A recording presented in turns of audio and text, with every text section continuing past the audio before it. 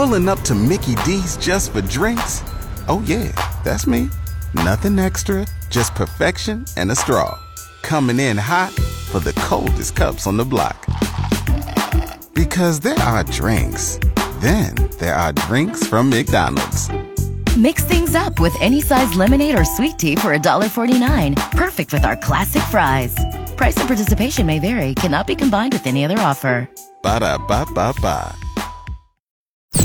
The Audio Vault on 94.1 San Antonio Sports Star is brought to you by AA Best Bail Bonds, 225-2121, or online at mybestbailbonds.com. James Pledger, Jack Thompson, The Saturday Morning Hangover.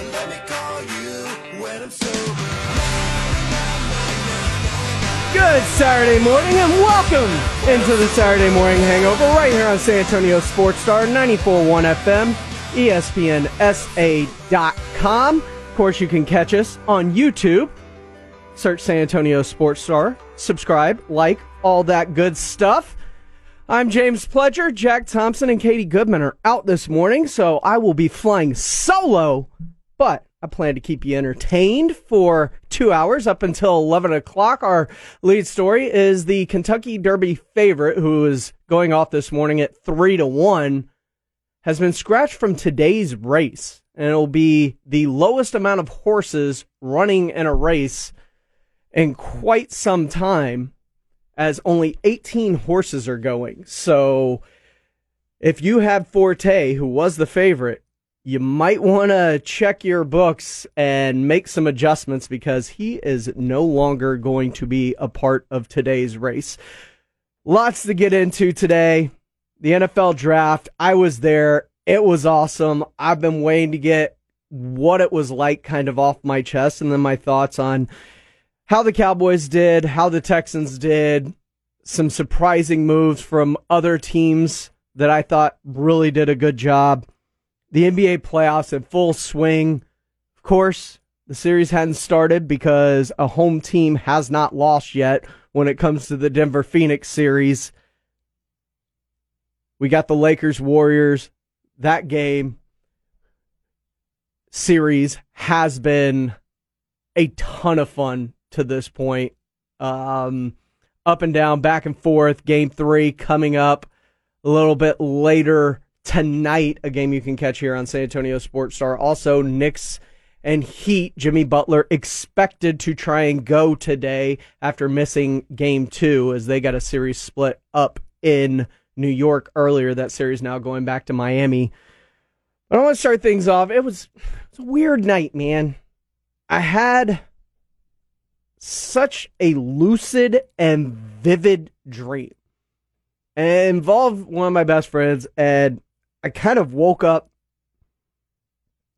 with a lump in my throat. It was insane. So one of my best friends from high school, James, we're getting ready for our river trip. We usually try and float the river, and I guess I'm really pumped about getting ready to go float the river on Memorial Weekend. And we're getting ready for this trip, and we're at these apartments, kind of getting our coolers and beer and everything ready, and we run to the car, and we're with our friends, Stacey and Becky. It's the exact same crew I went to the draft with. And dreams don't stick with me this heavily, but this one did, and I almost woke up crying. It was insane. And I don't know how many people have these kind of dreams, but it shocked me awake almost. And I'm getting ready for the river. We're getting everything loaded up. We go up, and it's on the 3rd floor, this apartment complex, which is weird because I live on the 1st floor, so that doesn't even make a whole lot of sense. But we're walking across this deck to get back to the place, and all of a sudden, like, the deck kind of falls off, and there's this gap, so you could jump and possibly make it to the next side. But at the end, I guess support beam had kind of gone away, right? So when you step on it, it starts to drop down. And I make a drop for it, jump for it, and kind of grab it, hang on, pull myself up. But for James, falls 3 floors all the way to the bottom and breaks his legs. and I can see the bone protruding. Like, this is a very, very vivid dream. And so I'm running into the apartment, make a phone call. I can't, for whatever reason, the phones aren't connecting to 911, and I'm trying to get through, and I can see a fire station literally across the street.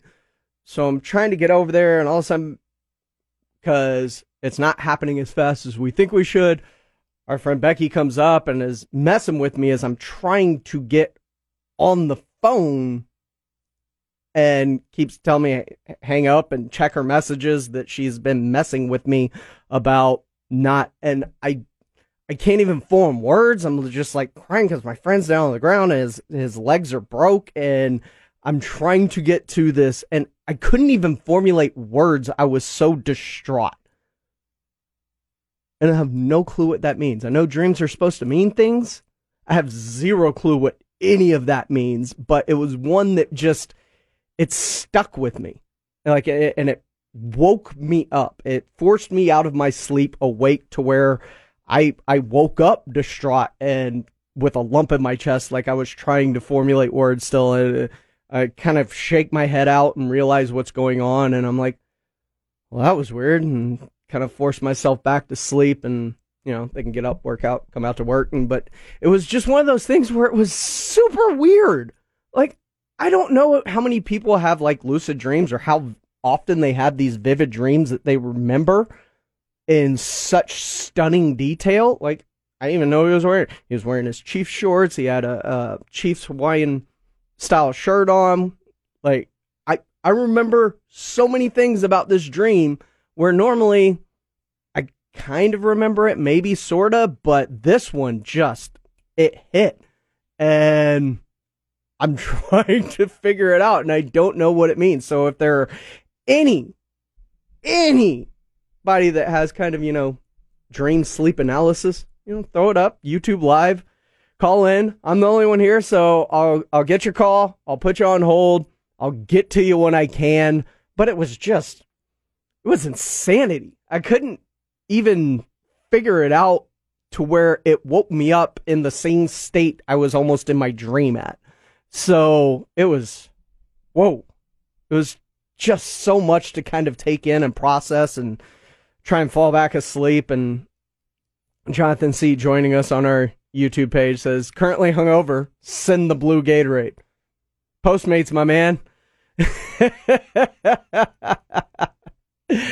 My buddy, actually, that I had the dream about is on our YouTube Live channel. So, and yes, you do live on the 3rd floor, but this was like a deck, and it was out the lake and not concrete and in Houston. So I don't know. There's a lot of things that I'm trying to put together about that dream. I'll figure it out later. But welcome into the Saturday morning hangover here on San Antonio Sports Star 94.1, ESPNSA.com. Some other news that broke over the night. The Houston Astros' luck continually not great, as Luis Garcia, who went on the IL just days after they had lost another starter the day before. Luis Garcia only goes 8 pitches before pulling himself from his start earlier in the week. Found out he needs Tommy John surgery. He's done for the year. The Astros dealing with a litany of injuries, especially to their pitching staff. Jose Altuve still not close to a return yet, as is Michael Brantley. So the defending world champs definitely suffering early in the season. Though they got the win last night against the Mariners 6-4. The Rangers lose to the Angels. So the AL West standings they're getting tight. They're getting really tight. The Rangers and Angels are both tied. The Astros are a game and a half back. So this is going to do, at least through the season, see if the Astros can get some kind of help, maybe make some additions to their pitching staff, or who knows? There's a San Antonio kid in the minors that has pitched really, really well, both in spring training and so far this year, named Forrest Whitley, one of their number 1 overall picks. Maybe we could see him get called up soon. Of course, there's multiple ways you can reach out to us here on the Saturday Morning Hangover. We've got our YouTube channel, San Antonio Sports Star. Subscribe, comment, like, everything you're going to do. You could, of course, call on the Kielbasa Smoke Meats phone lines or text into those phone lines, 210-656-3776. That is 210-656-ESPN. Lots to get into this morning. NBA playoffs in full swing. Of course, the team of the Saturday morning hangover, the Boston Celtics, run through Joel Embiid and the 76ers last night as Joel Embiid got his ceremony for getting the MVP and then promptly gets smacked there as the Celtics go up in that series. It's going to be a 2-1 lead for the Celtics after a 114-102 win. Denver also 2-1 series lead. They lost to the Phoenix Suns last night, 121-114, but it took 47 from Devin Booker and 39 from Kevin Durant to do so. So it's going to be a lot from them if they're going to stay in this series. Or does that win in Phoenix give them some momentum and kind of put Denver on edge, as they were a team that has been wholly underrated so far? And of course, the Dallas team actually in the playoffs and doing well. Look about it. The Dallas Stars. That's right. AHL hockey talk for you. They get a huge win the other night. 4-1. Getting that series. So lots to get into, but I want to start with the NFL draft because I was there. I want to explain my thoughts, what it was like up there in Kansas City, my thought process, what went on for the Cowboys, the Texans, and other teams in the NFL draft. We're going to get into all that coming up next right here on the Saturday Morning Hangover on San Antonio Sports Star, 94.1 FM, and ESPNSA.com. This is Mike Greenberg. Let's talk the biggest stories in sports weekday mornings at 10. San Antonio Sports Star, ESPN 94.1 FM and AM 1250.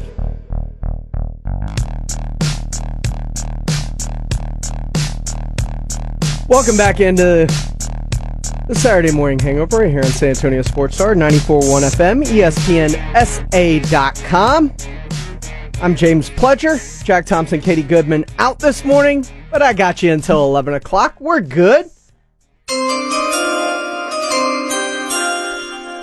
The pick is in, and Kansas City killed it. Listen, the draft experience is great. I've been to one before. I went to it when it was in Arlington. That was a lot of fun. But Kansas City was on a whole nother level. They absolutely destroyed it. Being at Union Station in that area with everything that was set up, and I didn't even do as much stuff this year as I did the year it was in Dallas. But the vibe, the amount of people, from what I read, over 312,000 people attended the draft that weekend. We were 4 of them. Me and my friends, we flew up on Wednesday night. We got there early Saturday. We head out, or Thursday for the first round. We head out. We get there probably 10:30ish. Opens at 11.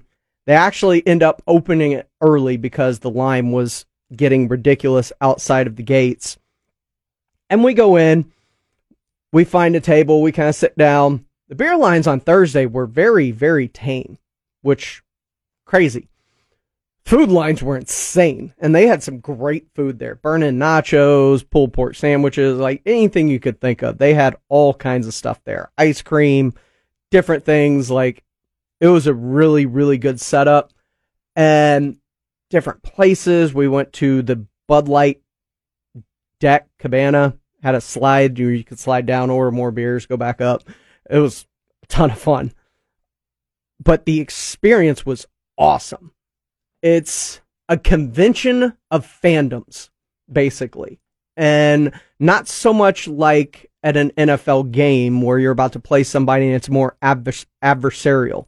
This was a bunch of fans getting together, just having fun and talking shop. I can't tell you how many people in different jerseys, as I was wearing my Texans gear, would come up to me and ask me before the draft, what are y'all going to do? What's going to happen? How's it going to play out? D'Amico, great job, great hire.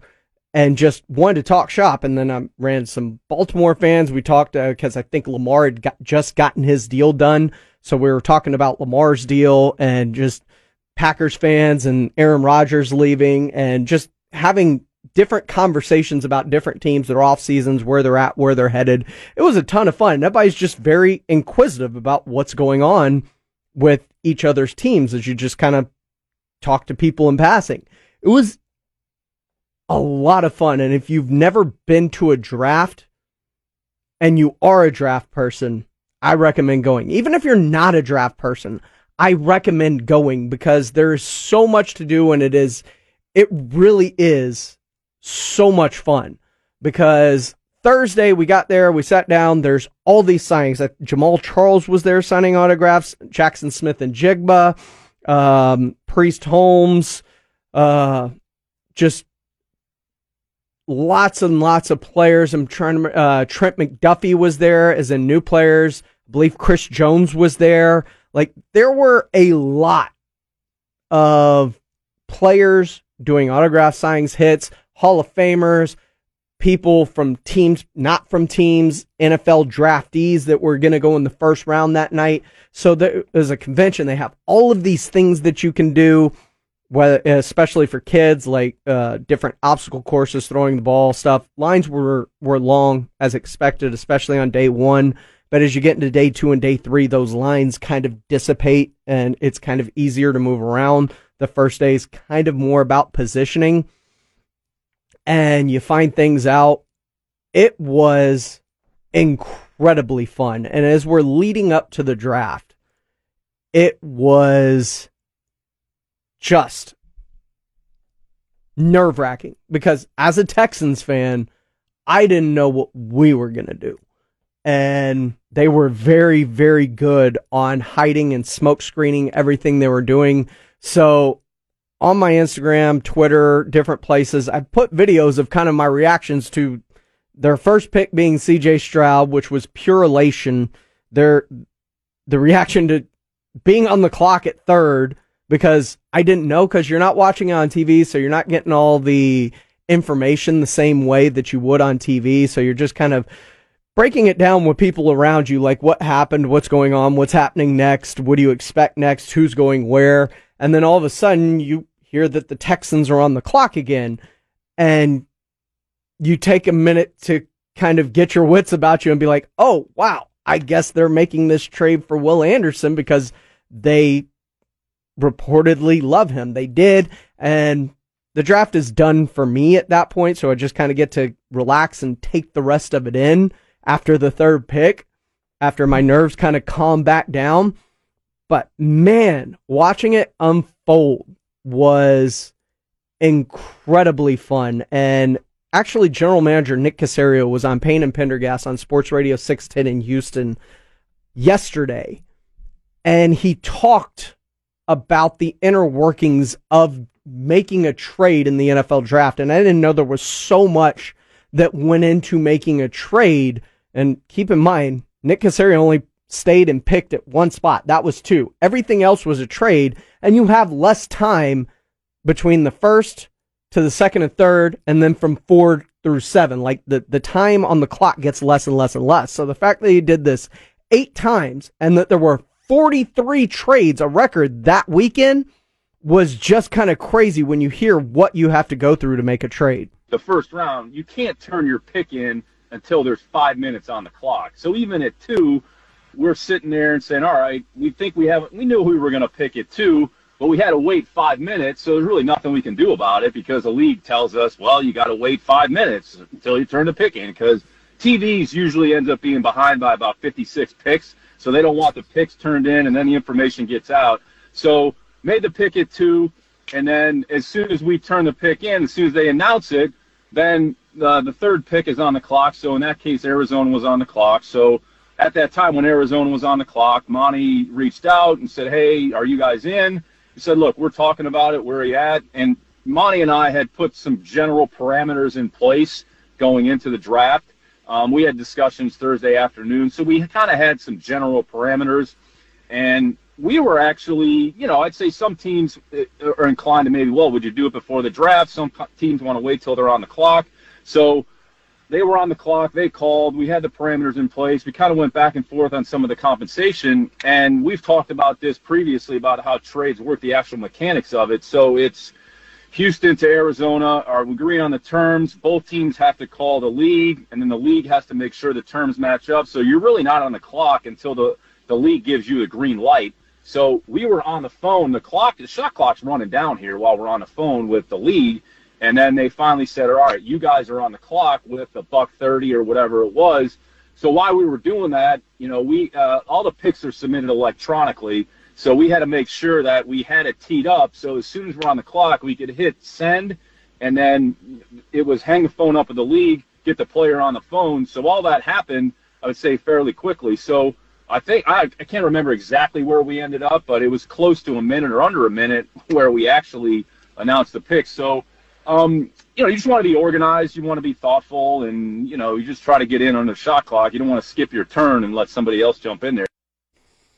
There's a lot that goes into a draft day trade, and much more than even I realized. And I think I know quite a bit about the draft because I follow it very closely, but the inner workings of making a draft day trade. So the importance of kind of having parameters in place to even make a trade to get up to, what was it, 3 with the Arizona Cardinals? Like, that thing was predetermined almost. And it makes sense why you go CJ Stroud 2 at that point, is because if you take Will Anderson first in that situation, then there's more of a bidding war at 3 because it's a quarterback. And everybody likes to make a lot about the price that they paid to move up. They gave up their 12th pick this year, their own first next year, which tells me they think they're going to be a lot better than they actually are. Take that for what it's worth. But if they're giving up their own pick instead of Cleveland's to move up, and maybe that's what it took to seal the deal, they think that highly of Will Anderson. They trade away the second round pick, in the second round, 33rd overall, and a third next year as well. So not quite quarterback price, because if it was CJ, probably having to move 3 picks, kind of the way Carolina did, or other teams in the past that we've seen do that, like the San Francisco 49ers. It probably costs a lot more if there's CJ Stroud sitting there at 3 instead of Will Anderson. That being said, it was fun, and then I'm able to take it in. I'm paying attention. The Eagles trade up in front of Chicago to select Jalen Carter, and fills a huge need, especially after Bijan Robinson goes the pick before at 8 to Atlanta. And Atlanta's surprisingly made a lot of additions. They could be a little bit better than we think coming up. Watching the second round or the first round kind of unfold, Buffalo trading up in front of Dallas to select Dalton Kincaid. I kind of feel like they knew that Dallas wanted a tight end, and Dallas kind of forcing a Luke Shoemaker in the second round almost kind of alludes to that fact, I think. So while Mozzie Smith feels like a swerve on their part, because Buffalo jumped them to make sure that they got the guy that they thought they may have been targeting from Dallas, I do think that Mozzie Smith was a great pick. You're talking about a defense that was very, very good last year that can now be potentially even better because of what Mozzie Smith's role will be as kind of that run-stuffing defensive tackle that can also garner a little bit of pressure. So I think Mozzie Smith was a great pickup by the Dallas Cowboys. The rest of their draft, not quite as impressed with as I was with Mozzie Smith, but time will tell. And I do know one thing. Outside of about 2 picks in the first round over the last 10, 15 years, the Cowboys killed it with their first round pick. So I would expect Mozzie Smith to at least be one of those guys that has an almost immediate impact for this team. The second and third round was a lot of fun too. We got closer because we were back up on the lawn closer to the VFW Memorial that they have there. And that while it was fun and you could see it, and we went to the Fall Out Boy concert after the draft, that was a ton of fun.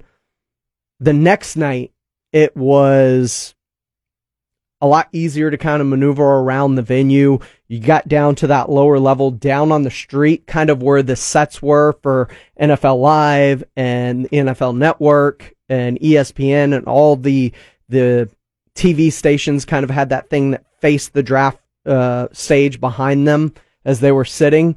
And that was a very fun experience being down close. Also in the first round, low-key, great pickup by the Kansas City Chiefs, but also kind of a nice, and I like that they've kind of been doing these like other people announcing picks even in the first round. They had that Jets kid come out that kind of stole the show on TV, I guess, but when we heard him making the pick, I'm like, who is this kid? What's he doing? But he had a swag about him up on stage, and I was about it. I really liked it. But with the Kansas City draft, the cool thing about that is not only did they select what I think is, I don't say it's a position of need so much as strengthening a strength on the defensive line, because they got Chris Jones.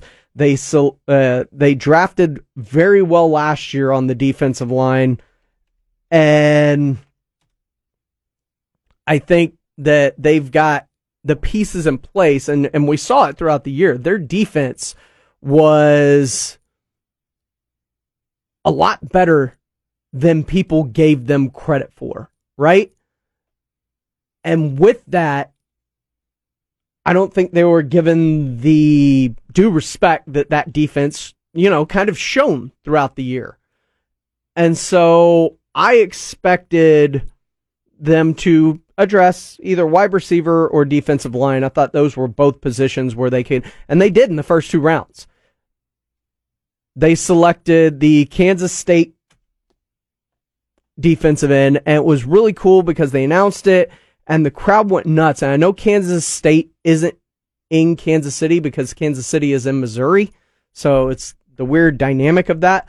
But there were a ton of Chiefs fans that were also Kansas State fans in that area, and to see him get picked in the first round and that place go nuts for what is kind of like a local kid was a lot of fun. And then the second round, they take Rashee Rice, the wide receiver out of LSU, or SMU, who they have high grades for. And I'll remind you that the Kansas City Chiefs, their ownership group,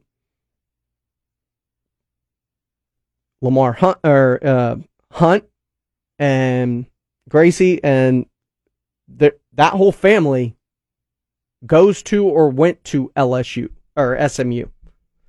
It's like a Michael Menes here thinking about the Tigers, the SMU Mustangs. So there's a lot there. Shane Buechele, their backup quarterback, also former Longhorn that transferred to SMU. So there are some SMU ties with the Kansas City Chiefs. But all in all, I would say the NFL draft is such a great experience, and the NFL has really done a really good job in turning that into an event, like a full-on event. So if you have the chance, go. I think I'm going to try and go to Detroit next year. Never been to Detroit. Think it'll be fun. Figure it out. The year after that, supposedly, it could end up in Green Bay, which would be kind of Mecca type stuff, as in terms of like the birthplace of the NFL and Vince Lombardi. I mean, I think that would kind of be a bucket list thing, is seeing Green Bay, seeing Lambeau Field, just being in that area. But all in all, draft, fantastic. If you have a chance, go. It's a lot of fun, and I don't think you'll be disappointed. And it gives you a chance to kind of check out cities maybe you haven't. Like, I have barbecue in Kansas City. We had a lot of fun, and it's worth it. It is definitely worth the venture because it's just a really fun experience, and there's a lot of great things and the ability to meet or interact with different fan bases in kind of a different way than you normally would at a football game. Jack Thompson, Katie Goodman, both out today. James Pledger riding solo with you on this Saturday morning. Coming up next, more of the Saturday morning hangover as I take a look at the Dallas Cowboys draft and their free agency and kind of where they are as they head into the rest of the NFC and the position they kind of addressed but didn't really, and did that leave the door open for a former Cowboy to return? That's all coming up next right here on the Saturday Morning Hangover on San Antonio Sports Star 94.1 FM and ESPNSA.com. This is Michael Jimenez, and you're listening to 94.1 San Antonio Sports Star.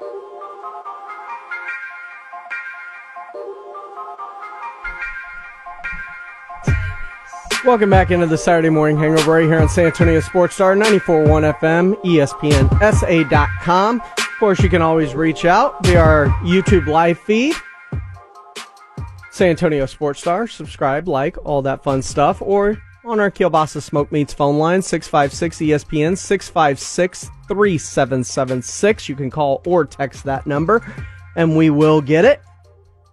Dallas Cowboys draft. What are your overall thoughts? Like I said, I love the Mozzie Smith pick. I think it's an A pick for him. It was fantastic. Luke Shoemaker, I'm a little bit lower on. I think it's a C at best. I look at Pro Football Focus. The guy only ran an average of 2.15 yards per route from the line of scrimmage. And after that, he had a contested catch rate of just 25%. I get it. There's upside. There's a lot to work with. You hope you can work some of those things out. He's a great blocker. And maybe that's what they were looking, a blocking tight end. But if that's the case, Darnell Washington, Georgia tight end. He is basically a sixth offensive lineman. The guy just moved the sled differently at the combine, and when you watched him at Georgia, he was a difference maker on the line. I don't get the Shoemaker pick. I just didn't, and the fact that O'Cyrus Torrence was still available at that point, and you could have gotten him as well. I just saw better value on the board at that point.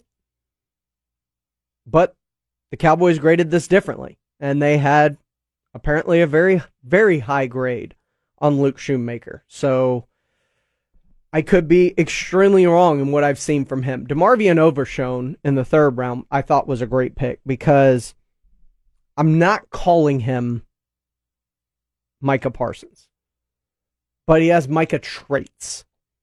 He is extremely athletic and versatile. You can use him in a bunch of different ways. And if Micah is truly putting on weight, like he says, to get up to around 255, to be a constant edge rusher that can hold up against the run, which, good. I think that's a preeminent move by him in terms of contract negotiations and outside linebacker versus defensive end money. And if you're going to get slapped with the franchise tag, it is cheaper to tag a linebacker than it is a defensive end.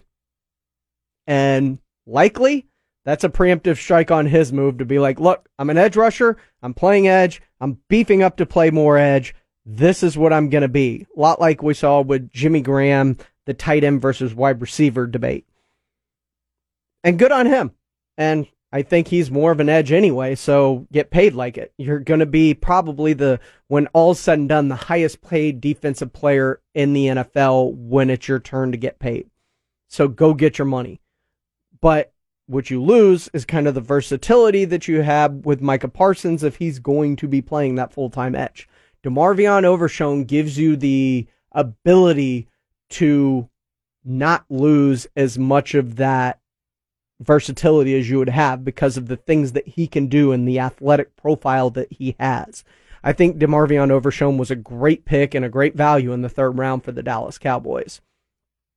Viami Fehoko, the edge out of San Jose State. They're talking about bulking him up and kicking him inside a little more. He was one of the highest graded run defenders in the 90th percentile. the Cowboys are putting an emphasis on run defense in this draft. You see it with Fehoko, Mozzie Smith, running the football, Luke Shoemaker.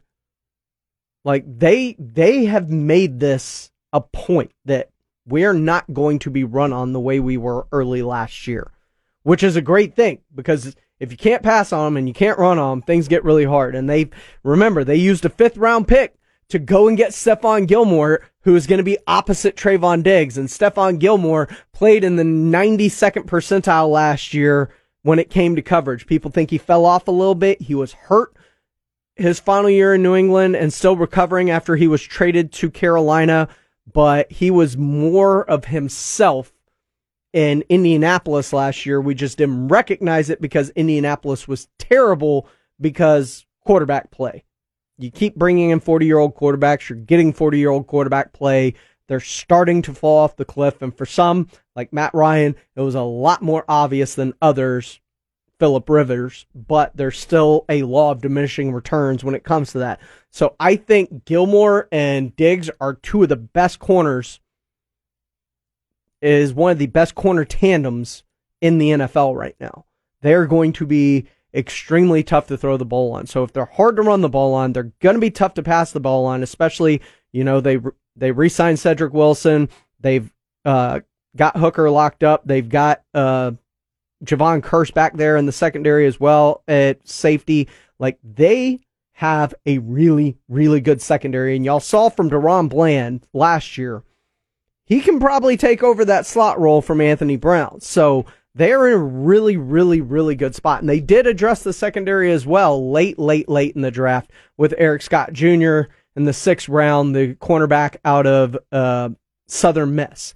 They also addressed the offensive line finally in the 5th round in North Carolina tackle Asim Richards. And we're seeing the same thing over and over with the Cowboys. Offensive linemen, poor pass grade, or poor run blocking grade, better pass blocking grade for Asim Richards, but versatility. He can play inside, he can play outside. There is some position flexibility there. The question's going to be for the Cowboys, when all is said and done, in their 7th round pick, they finally go and get a wide receiver. But remember, they traded a 5th round pick for Brandon Cooks, so they kind of addressed that in the draft too, in a way. So you've got Brandon Cooks, you've got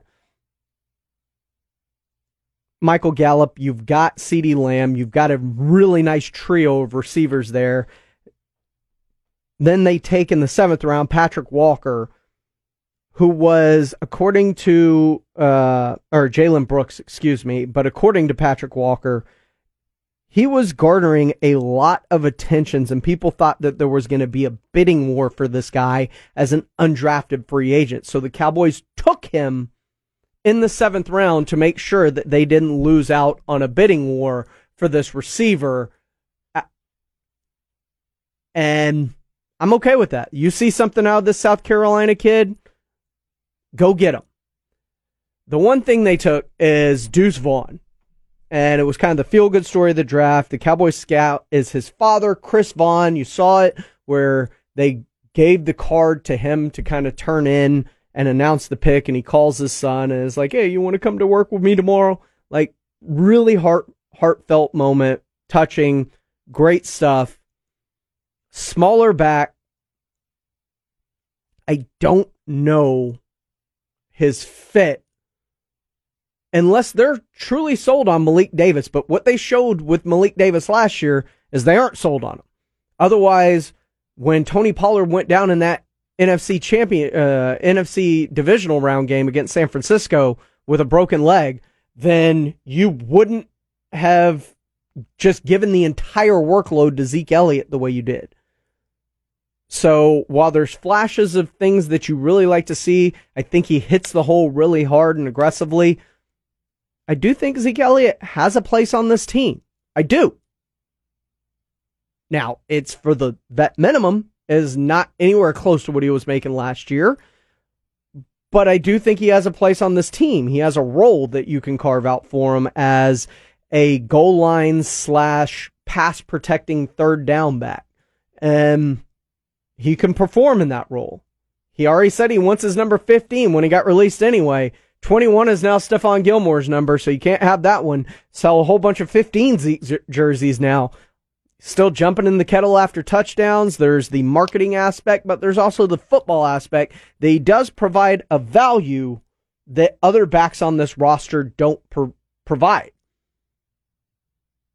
I'm just saying there is an opportunity for him to return that I think, if used in the correct way and not the way they tried to utilize him in the justification of his contract way last year and the previous years, then Zeke's got a perfect home on the Cowboys. If you're still trying to get him 10 to 15 touches a game, then he shouldn't have a place on the Cowboys. I'm James Pledger. Jack Thompson, Katie Goodman are out today. When we come back, though, the NBA playoffs, man, things are starting to heat up a little bit, or our team's starting to run away with things. I think in the East, there's a clear favorite. In the West, it's a little bit muddier. We'll discuss next here on the Saturday Morning Hangover on San Antonio Sports Star, 94.1 FM and ESPNSA.com. Listen to 94.1 San Antonio Sports Star on your Amazon or Google smart speaker and just say, Alexa, play ESPN Radio on San Antonio Sports Star.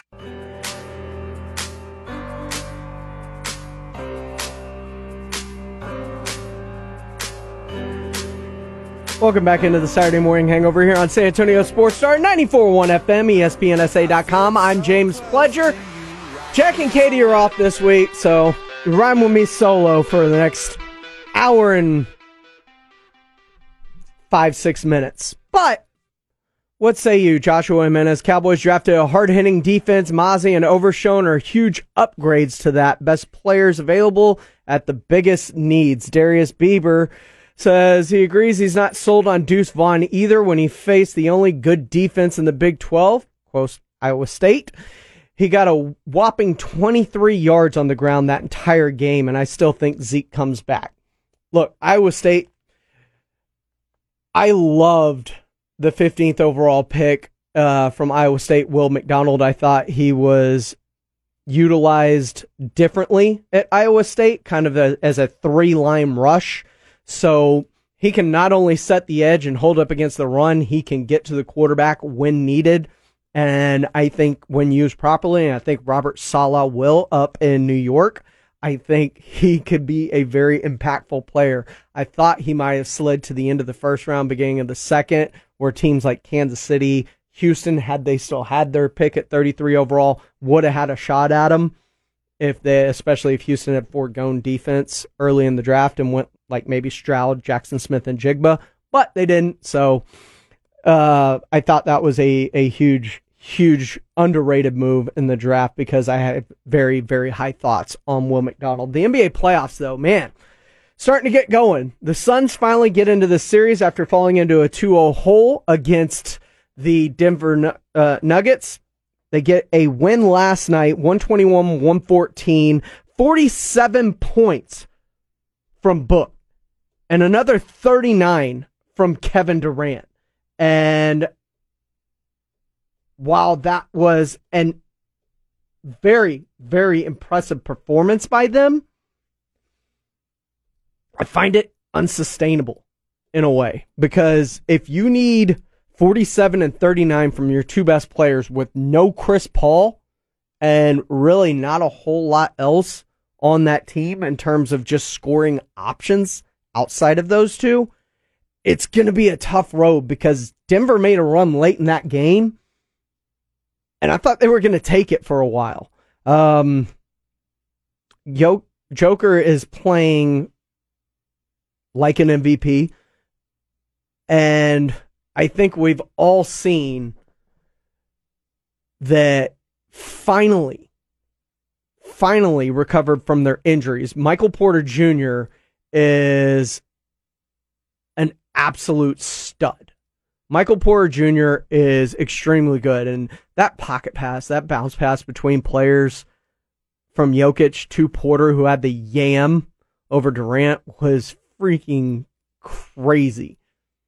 And the fact that Jamal Murray is finally recovered from that knee injury, really proving that he could and should be one of the next superstars in the league. He had 32 points last night. Joker had 30. You had Porter with 21.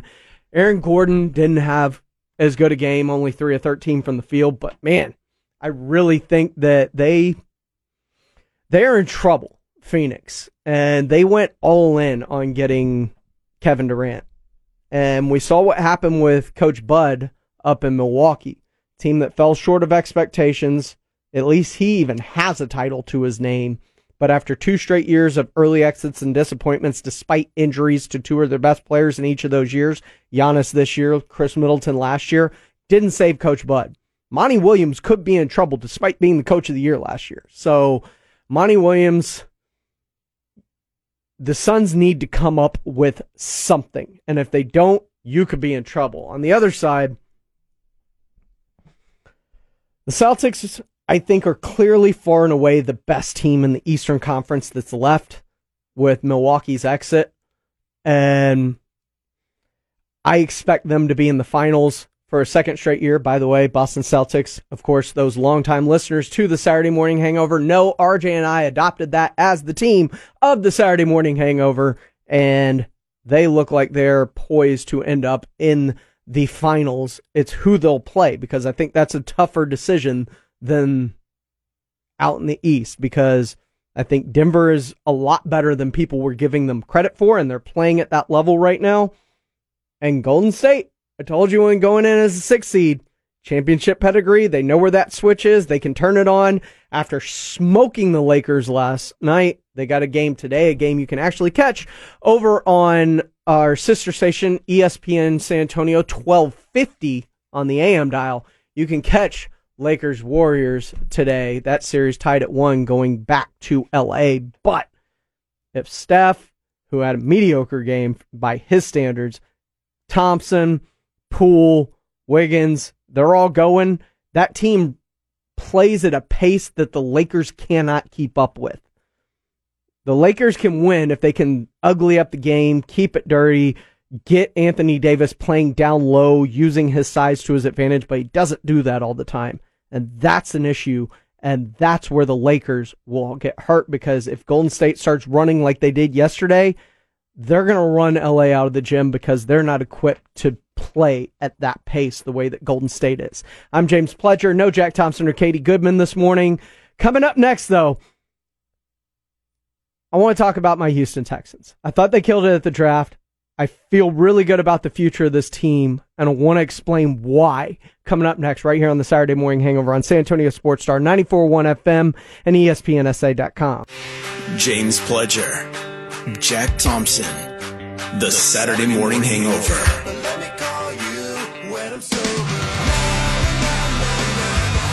Welcome back into the Saturday Morning Hangover, hour number 2. Well, I didn't get into my Sports Center update there. The Kentucky Derby favorite. If you had the favorite 3-1 Forte, you might want to make some changes, because he is out of the race, scratched due to a bruised foot, and will not run in the Run for the Roses today. I'm James Pledger. No Jack Thompson, no Katie Goodman today, but I'm going to take you for the next hour all the way up to the top, get you ready for this sporting weekend, including the NBA games today and the playoffs and more. Lamar Jackson has a brand new contract. We know the details finally, but did he prove everyone wrong? Joshua Jimenez on our YouTube live feed says, oh yeah, more Texans talk. Let's go Texans. Look, I said this when it happened on night 1 of the draft when I was there. The drafting of C.J. Stroud, and then the immediate shock of the turnaround and picking 3rd overall and getting Will Anderson. It did something that Texans fans hadn't had since 24-0 against the Kansas City Chiefs all those years ago. 5 years ago. From there, it's been a downward spiral for Houston. Jack Easterby was in the building at that point. They trade away their best receiver in DeAndre Hopkins over who knows what. It wasn't about his play. This was about behind-the-scenes things. There was reports of the Bill and Jack didn't like him hanging around with his quote-unquote baby mamas or whatever it was that the report said. And they traded him, And this was the problem with having a head coach who is hot-headed and reactionary rather than forward-thinking. He didn't like DeAndre Hopkins. He wanted to get rid of him. Same thing with Jadeveon Clowney. Wanted to move him for whatever he could get. You end up settling for less than the value of the actual player because it is more important for you to prove a point and move on than, like, he wanted to cut Ryan Mallett on the tarmac before a game and go into that game with just one quarterback. Like, he was too hot-headed to handle the duties of both general manager and head coach. He did not see the full picture. He only thought in the moment, and that was the issue. And you saw it during the COVID draft when he got very upset. I believe the Texans took Jonathan Grenard in the third round because time was running out. The pick was turned in, and you hear him yell into the camera, "That's on you, Jack. That pick's on you." That's a guy that will hold things over your head if they don't work out moving forward. And that's not really a good move or look for somebody in those kinds of positions. You want to be more taking in of all the information. This worked, this didn't, but you don't want to burn bridges or relationships and hold grudges. And because it feels like that was something that would come back at a later time and be like, you remember that pick? You remember that pick? You screwed that up, so we're going this way. Like, he's going to keep records and score and use it against you later on. He did it with DeAndre Hopkins, where you trade him for the bloated contract of David Johnson and a second-round pick. He gave that second-round pick up to get Brandon Cooks.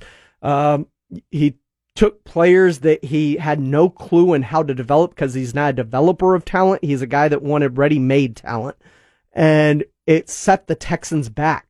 And Nick Caserio had to come in and basically tear the thing down to the studs. And he did. You saw it. He tore it all the way down. Deshaun Watson was the focal piece of getting back to where they were. And now that they're in a place where they've got the head coach they want, and you can tell, if you've seen Nick Caserio interviews before this year, he's not been fantastic since DeMeco Ryans was hired.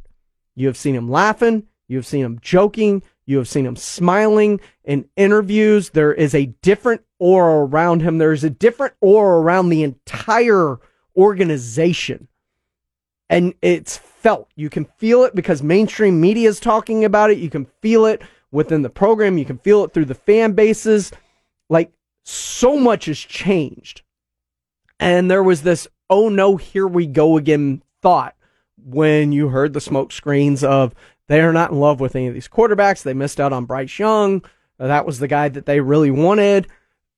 And as a fan, and that's kind of where the video, you can check it out on both my YouTube or my Instagrams. I am Pledger.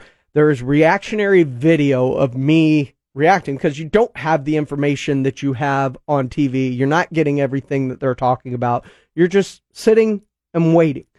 And I'm sitting and waiting as the Texans are on the clock, and my hands are on my knees, and I'm hunched over. And while I know Will Anderson is a great player and the best defensive player, it is an argument between him and Jalen Carter on who the best player, the number one player on a board was. And for the Texans, supposedly, Will Anderson was the number one player on their board. There was this feeling, because I've seen it. I've seen it with Mario Williams. I've seen it with Jadeveon Clowney. And you can say what you want about any of those picks. They were right.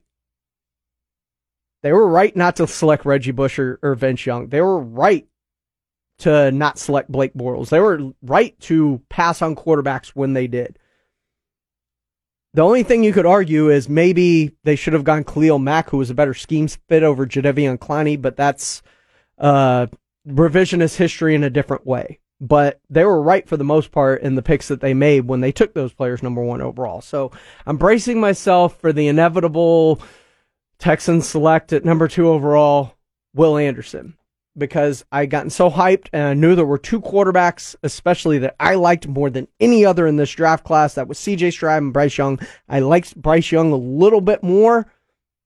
But when you hear most accurate passer, you go back and watch the tape, you see where his ball placement And then you saw the Georgia game where he actually used the mobility that you hadn't seen him use. And that was kind of the question about him. And that's the question moving forward is, will he continue to do that?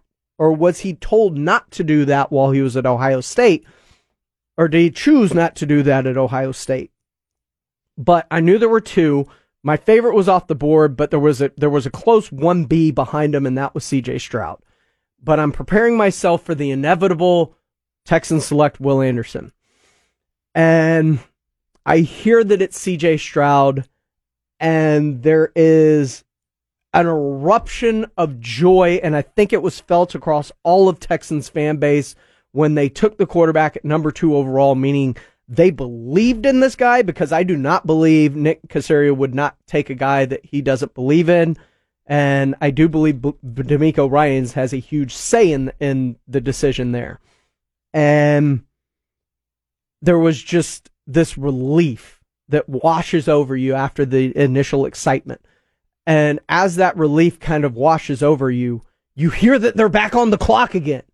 And I'm like, oh, you're going to get both. You're going to get the number 1 player that they have rated on their board and what a lot of people believe is the best defensive player in this draft class, who just, in his 2 years at Alabama, led the nation in pressures, QB pressures, sacks, and you don't hear Nick Saban brag about a lot of guys. He bragged very, very, very much about Bryce Young and Will Anderson. And Will Anderson is now going to be a leader on that team. You could tell by the way that Coach Saban talks about him. And I think the same about C.J. Stroud. I think he is more of a leader than people believe because he's so quiet and reserved, but you see more of his personality come out in these recent interviews that he's done, and you hear about some of the things that he's gone through. His dad going to jail, not being a top quarterback prospect, kind of forcing his way into the conversation, winning an Elite 11 competition that led him to being scouted and recruited by Ohio State and other big programs finally, after not getting a whole lot of recognition or being kind of on the radar when it came to being recruited. Galvanizing that locker room, the things that he's gone through in his own personal life. There are a lot of things where it's like, this dude is mature beyond his years. And I feel much, much better even than I did before. And I think this Kyle Shanahan style offense that Bobby Slowick comes from, the new offensive coordinator, I think that that's going to be a very, very big influence and help, because what the Shanahan offense does, Kubiak, these is routes and concepts that are made.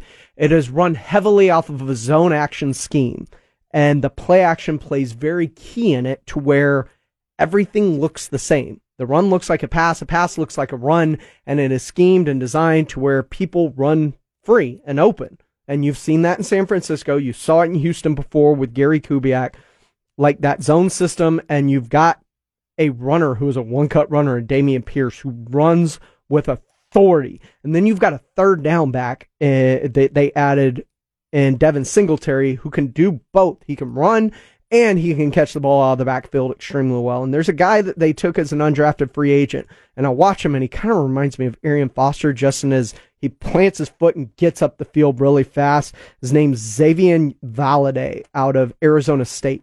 Really, really like this kid. I think there's something there. We'll see as time goes on. Just remember you heard her first. And Tank Dell in the third. Like, they brought in a lot of players. I'm looking at this Texans roster, and then on top of that, what they did in free agency.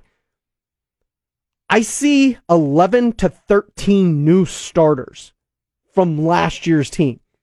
That is half of both sides of the ball, at least, in an overturn of the roster, and I'll go through some of them. C.J. Stroud, quarterback, likely day one starter. Will Anderson, likely day one starter as an edge rusher. Drew Scruggs, who they traded up for back into the second round to get the center, and he plays position flex guard and center. And then you've got Jarrett Patterson. Remember, they drafted Kenyon Green last year. So you're going to have a new center likely. So that's 3.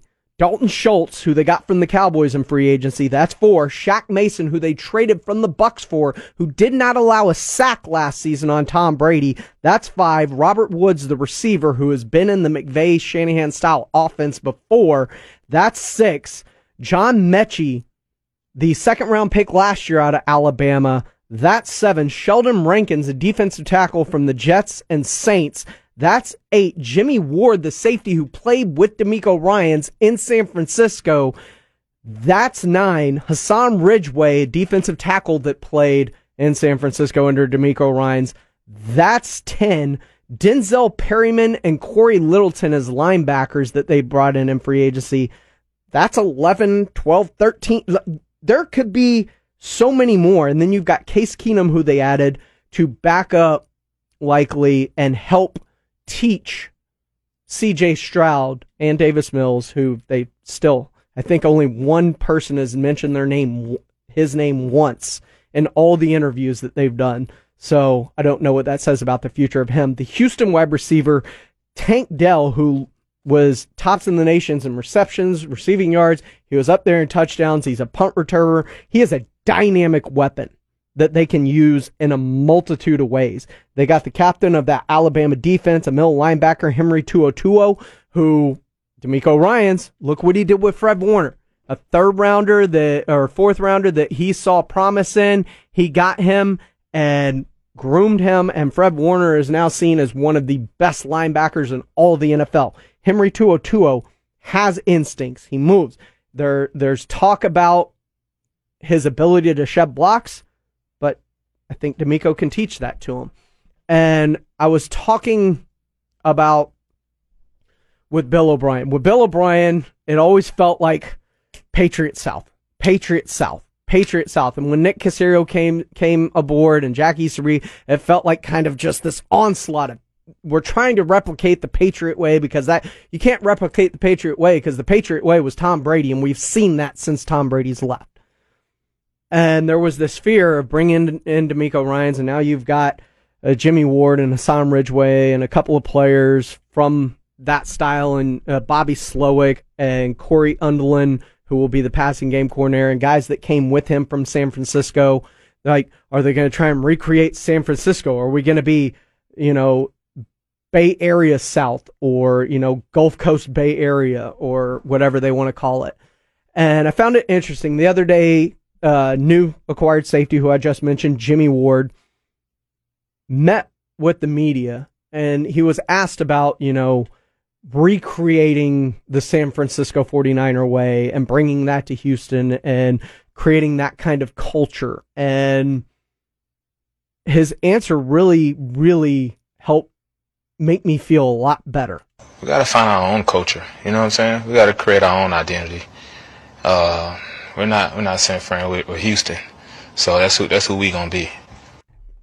I like hearing that, because you can replicate certain things in terms of taking pieces of things, but when you try to mimic something in its entirety, you can't do it the exact same way it was done. It's just unsustainable. You can't.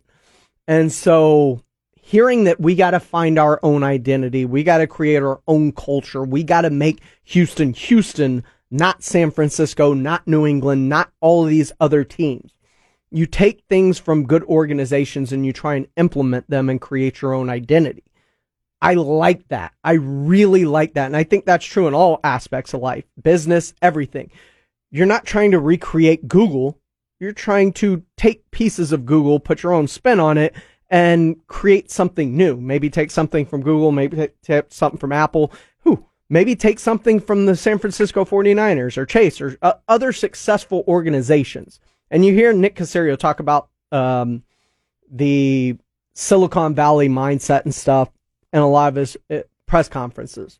So he looks outside of just football for other influences in terms of running a successful corporation, which, to be fair, the NFL, the Texans, the Cowboys, they're all corporations. They're all their own individual business-making ventures. And they're trying to do now what they feel to be successful, and I just really like hearing that from Jimmy Ward. We'll have more from him later in the show in the Dallas Cowboys, but I want to get more back into the NBA playoffs as things are moving forward. We have the matchups in the second round. A lot of teams are this much closer to the conference finals. Who has the best shot of ending up in those finals against one another, though? I'll break it down next right here on the Saturday Morning Hangover on San Antonio Sports Star 94.1 FM, ESPNSA.com, and of course, you can always watch us on YouTube. This is Mike Greenberg, your home for the Dallas Cowboys. San Antonio Sports Star, ESPN 94.1 FM and AM 1250.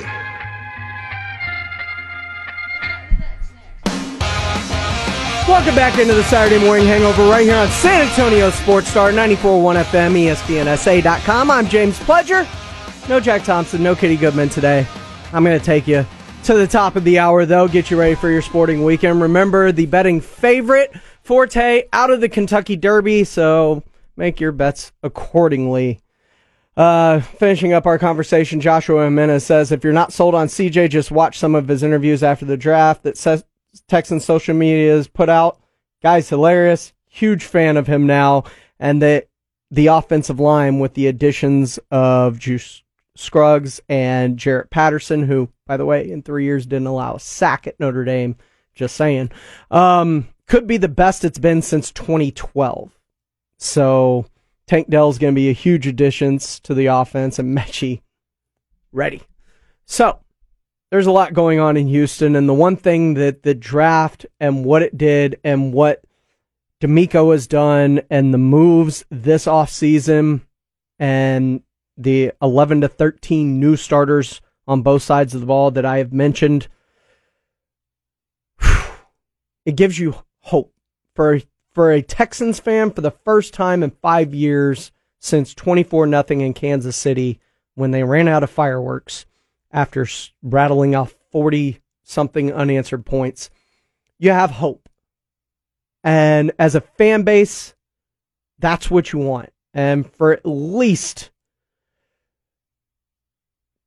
2 to 3 years, you kind of tried to but then when Deshaun wanted out and Culley was hired and you saw the roster torn down to nothing and then Lovie Smith was hired, you lost all hope. All hope. Darius Beaver says, it's crazy to think that the current Texans roster has more potential than the Cowboys. Potential is the key word there. Because you look at Derek Stingley, drafted 3rd overall. At his best at LSU, we saw a shutdown corner. The other side, they have a really good corner in Steven Nelson, Jimmy Ward, and Jalen Petrie, who really showed well out of Baylor as a safety. Now you've got Will Anderson up front. You added Sheldon Rankins. You get a Dalton Schultz. You have C.J. Stroud with potential there to possibly be a top-end quarterback. There's hope. And that hasn't been the case when it comes to the Houston Texans for a long time. As far as the Cowboys, there's hope there too. I don't know what the potential is, because the hope and the potential with the Texans, you have C.J. Stroud, who you hope and pray that he can be this thing. And I hope nobody in my Dynasty League is listening. But if you are, just forget what I'm about to say. I'm going all in. Because of this hope that has been re-inspired in me, I want to buy into that hope. And by buying into it, I want to try and move up in my draft. I want to try and get C.J. Stroud. I want to try and make a trade for John Mechie. I want to embrace the good vibes that are coming out of Houston. And for the Cowboys, you're the second best team in the NFC, third best team in the NFC, one of the top 3 teams in the NFC. Now, the other two have had your number. The Eagles were in the Super Bowl last year, and they've won a Super Bowl in the last 5 years as well. So you have that in your own division that you're dealing with. And below that, you have the San Francisco 49ers, who have also been to a Super Bowl, multiple NFC title games, and have had your number the last 2 years in the playoffs. But You've rectified certain things. You've gotten the additional weapon for Dak with Brandon Cooks. You've got Tony Pollard, and he's going to be the guy because there's nobody behind him. And you can keep bringing up that Ronald Jones signed this offseason. Ronald Jones ain't making this roster, I don't believe. I saw him in Kansas City. I saw him late in his career in Tampa. That's going to be a guy that's going to get cut in camp, in my opinion. But Tony Pollard's going to be your guy. Hope he doesn't get hurt. Hope he returns to full health. But Tony Pollard is finally going to get all the touches that we were mad that Zeke Elliott was taking away from him. Dak Prescott, he is what he is. He's a top 10 quarterback, I believe. But I think we know what he is at this point. He's not getting a whole lot better. Now, if he can cut down on those league-leading interceptions, despite missing 5-6 games, cool. And that will be better for the team. And maybe if you're running the ball, and maybe if you're stopping the run, and your defense is getting you these extra possessions, there's less chances of you turning the ball over if you're leaning more heavily on the run with Shoemaker.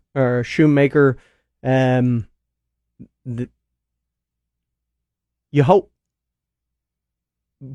But the hope in Houston and the potential in Houston, it feels greater due to the unknown factor of it. Because you've got these pieces that project to be one thing. With the Cowboys, you kind of know what the pieces are already. And the pieces, we know what Micah is. He's one of the best defensive players in the league. We know what Trayvon is now. Trayvon's one of the best corners in the league. 2 years ago, I was less high on him because despite his 11 interceptions, he got burned a lot. Last year, he cleaned that up. And I said he could have half the interceptions. If he gives up half the yardages and half the touchdowns, I feel much better about Trayvon Diggs.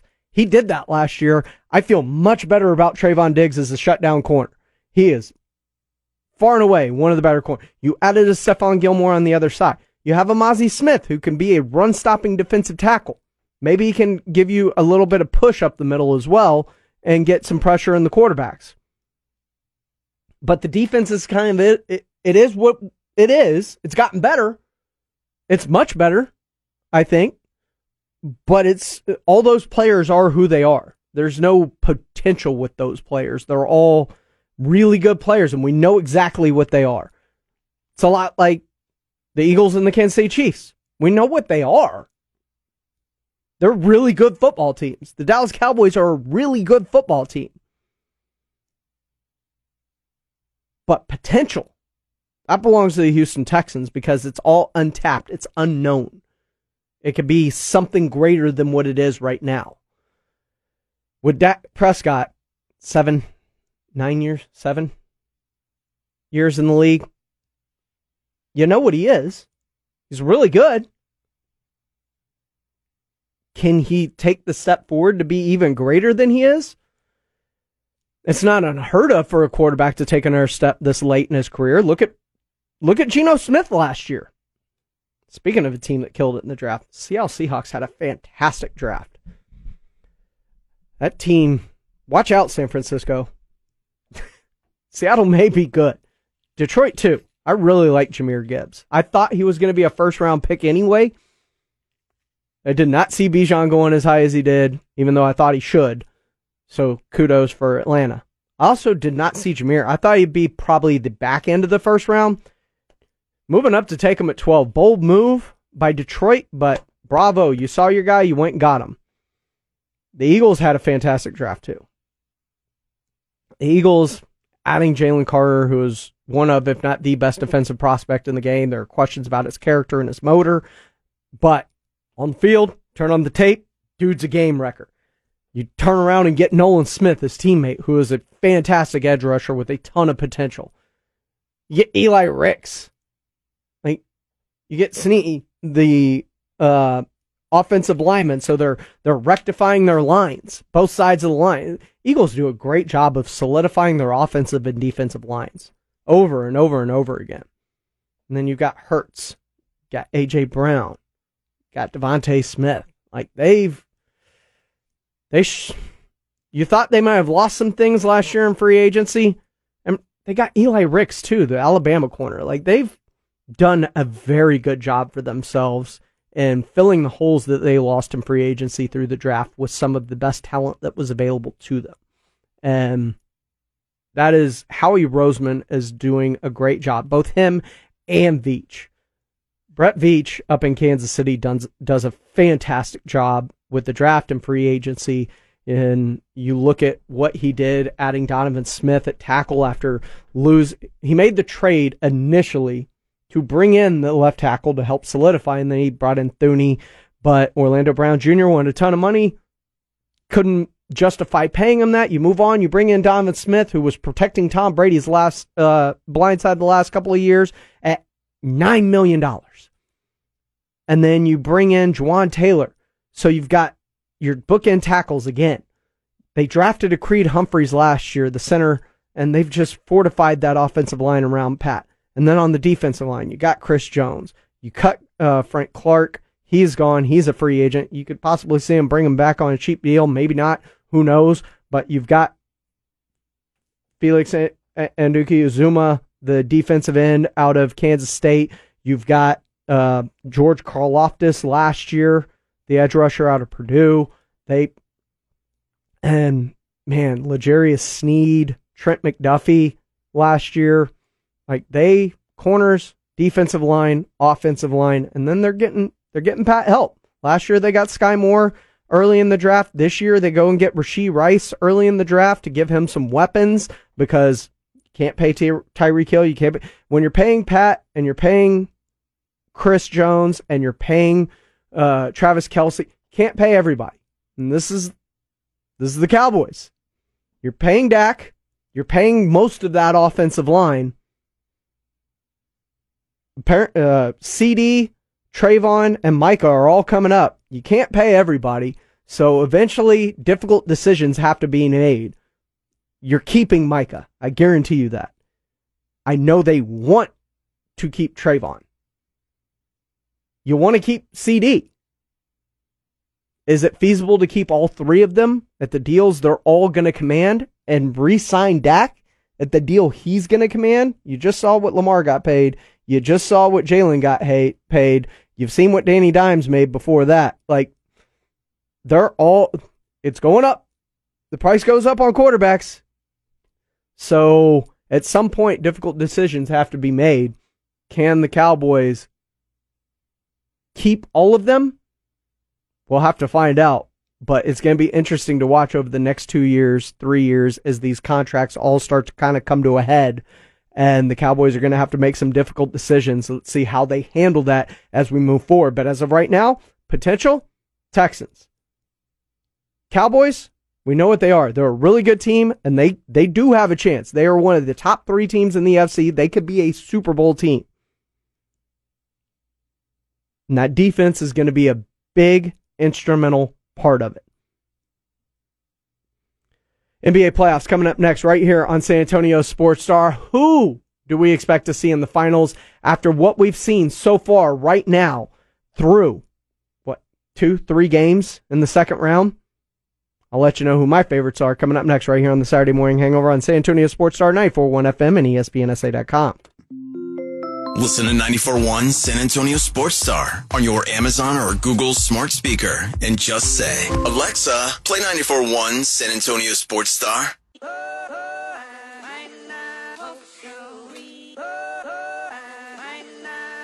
Hollywood go. Go. Hey Hollywood go. Go.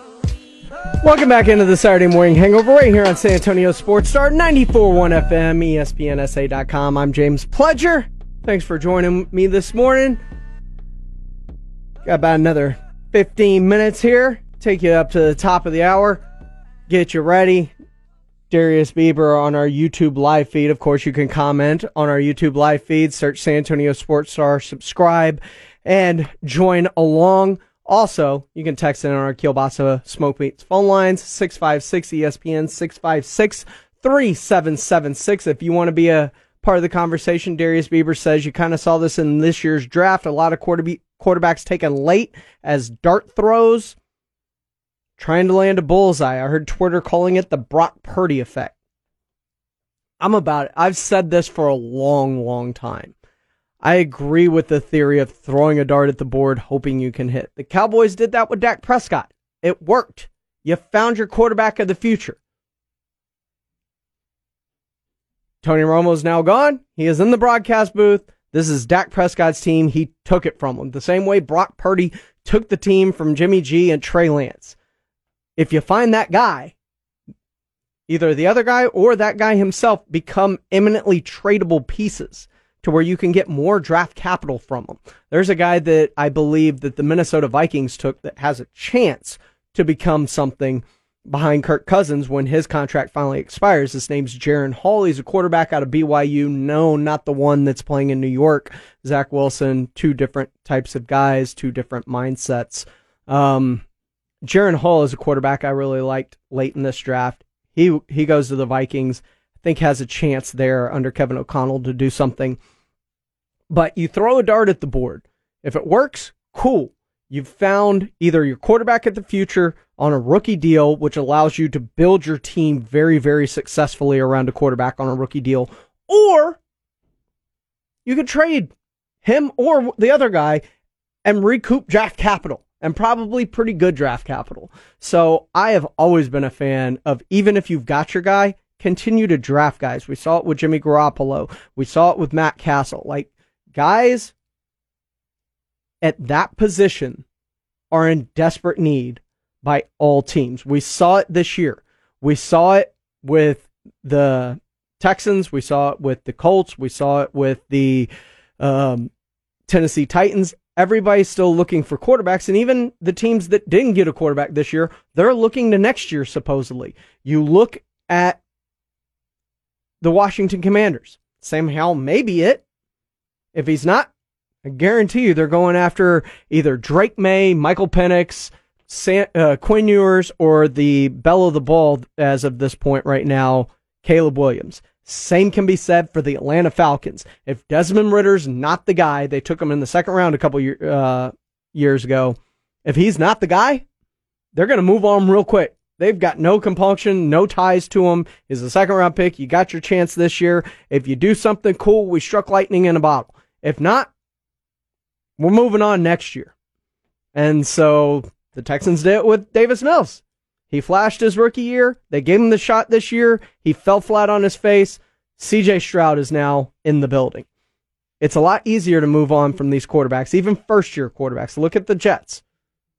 Zach Wilson didn't work out. Hello, Aaron Rodgers. And especially with veteran big-name quarterbacks. We saw it with Tom Brady, Aaron Rodgers, Russell Wilson.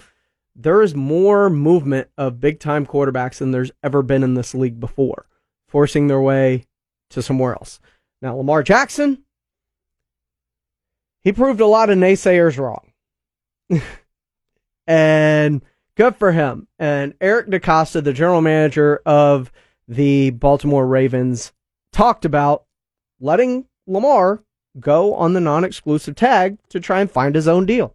Yeah, it was a tough decision. I think we spent a lot of time thinking about it, praying on it, trying to, as a group, deciding what's best for the club. And in the end, I guess we just kind of felt like it was the best thing for Lamar to have the opportunity to kind of get a sense of what was important to him, and he could have conversations if he wanted with other teams to see what his value might be, and he could get a chance to talk to other coaches or GMs if he wanted to kind of get a sense for the landscape. And I guess in looking at the exclusive, it's kind of binding in a lot of ways. And so, free agency is a chance for players to go out and kind of see what their value could be potentially. And in the end, that was the decision that we made, hoping that we would be sitting here today, that at some point over the coming months, and we had our moments, but over the coming months we would have a chance to negotiate again and get a long-term deal done, which proved to be the case.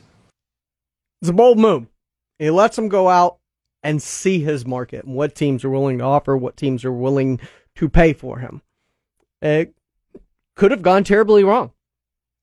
he could have gotten the blown away offer and they could have moved on, or he could have felt slighted by what the Ravens did and completely just shut it down from there.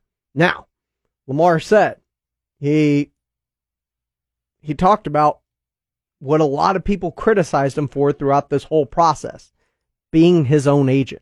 It's a business at the end of the day, and if you're gonna represent yourself, you gotta have a strong mind.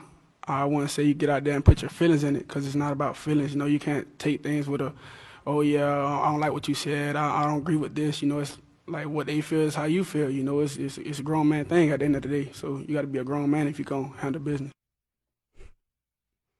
And when it came down to it, he proved everyone wrong. I didn't really like do this to prove anyone wrong or really care about what anyone had to say. It's anything, I had to prove myself right. Like I know what I'm doing, and I felt I did the right thing. Proved himself right. He got the deal that he was looking for. One fully guaranteed like Deshaun Watson, but he took Jalen's deal and he one-upped it.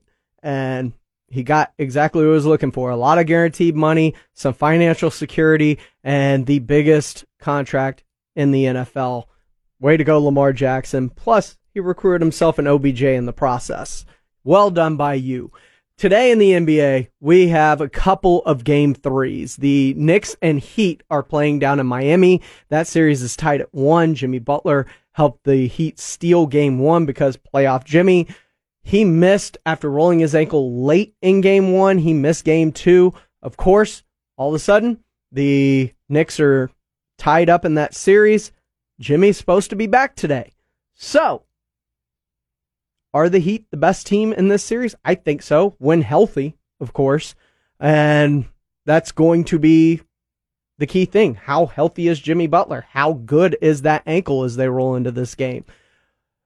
Don't think it's consequential at all, because I think the Celtics, the team of the Saturday morning hangover, if you're a longtime listener, you understand, me and RJ were looking for a team not named the Spurs to cheer for in the playoffs a few years back when the Spurs had first started missing the playoffs.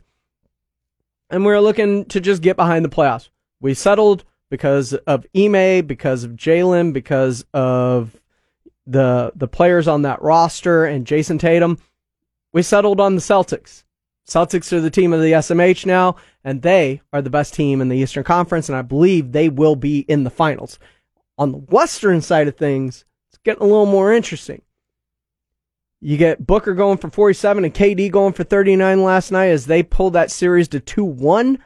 But if that's what it takes to keep the Suns in this series, I don't think they can. I don't think they can do it.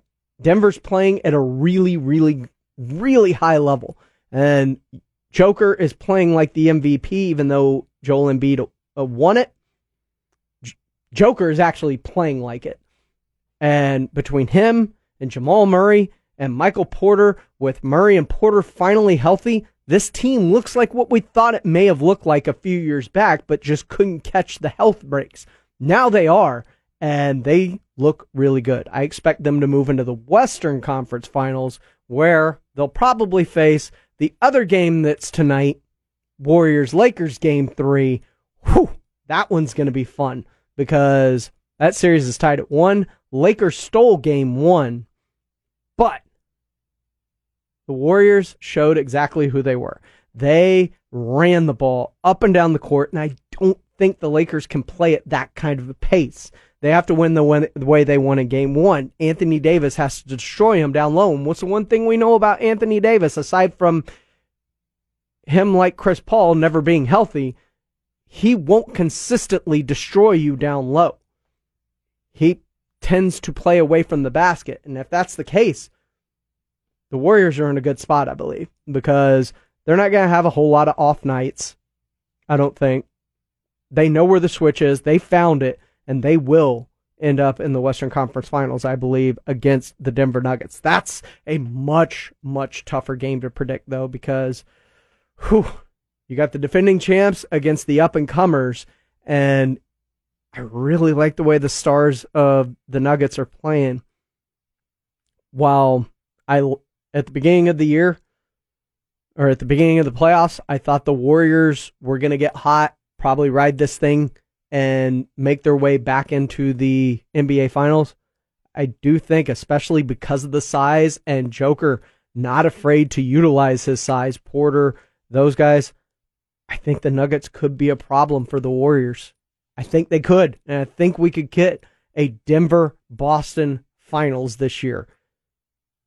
Would it be as good as Denver Golden State Part 2? Maybe. Maybe better. But it definitely doesn't have the cachet. It's just very interesting. Drew's show on our YouTube live feed says, Pleasure thoughts on the Texans hiring Nick Foles as a mentor to CJ. They already have that. His name's Case Keenum, and he's been in this offensive system before when he played both for Kubiak in Houston and Denver. So Nick Foles has never been in a Kyle Shanahan, Gary Kubiak type system. So I don't know what he can impart. Case Keenum will be much better at imparting the wisdom of how to handle this system, how this system works, and I think it's just a better overall fit for the Houston Texans. Personally, and for CJ Stroud's growth. Darius Bieber says, this year's NBA playoffs just shows the level of parity now in the NBA, where it's even hard to say that those first upsets are hard to label as upsets. Well, I think part of that too, Warriors were hurt for most of the year. They played terribly on the road. I think they kind of moonwalked through the regular season. You can kind of say the same thing about the Lakers. They didn't put together their team until the trade deadline, really, when they got all those pieces that really helped fortify their roster and put them in this position. As we know, the Heat are the Heat. Jimmy just turns it on in the postseason. He just needs to get into the postseason. He'll be kind of an all-star level player. And then, boom. Next thing you know, Jimmy Butler is playoff Jimmy, and it's a completely different Heat team. He carried that bubble team to the finals that year, basically on his shoulders. Guys, thanks for riding with me solo this morning. I really appreciate it. Have a fantastic weekend. I am off to go watch Guardians of the Galaxy 3. I'll let you know what I think coming up later. From what I hear, I'm going to need to prepare myself for this one because I may end up just like I woke up from my dream last night with something stuck in my throat. This has been the Saturday Morning Hangover on San Antonio Sports Star.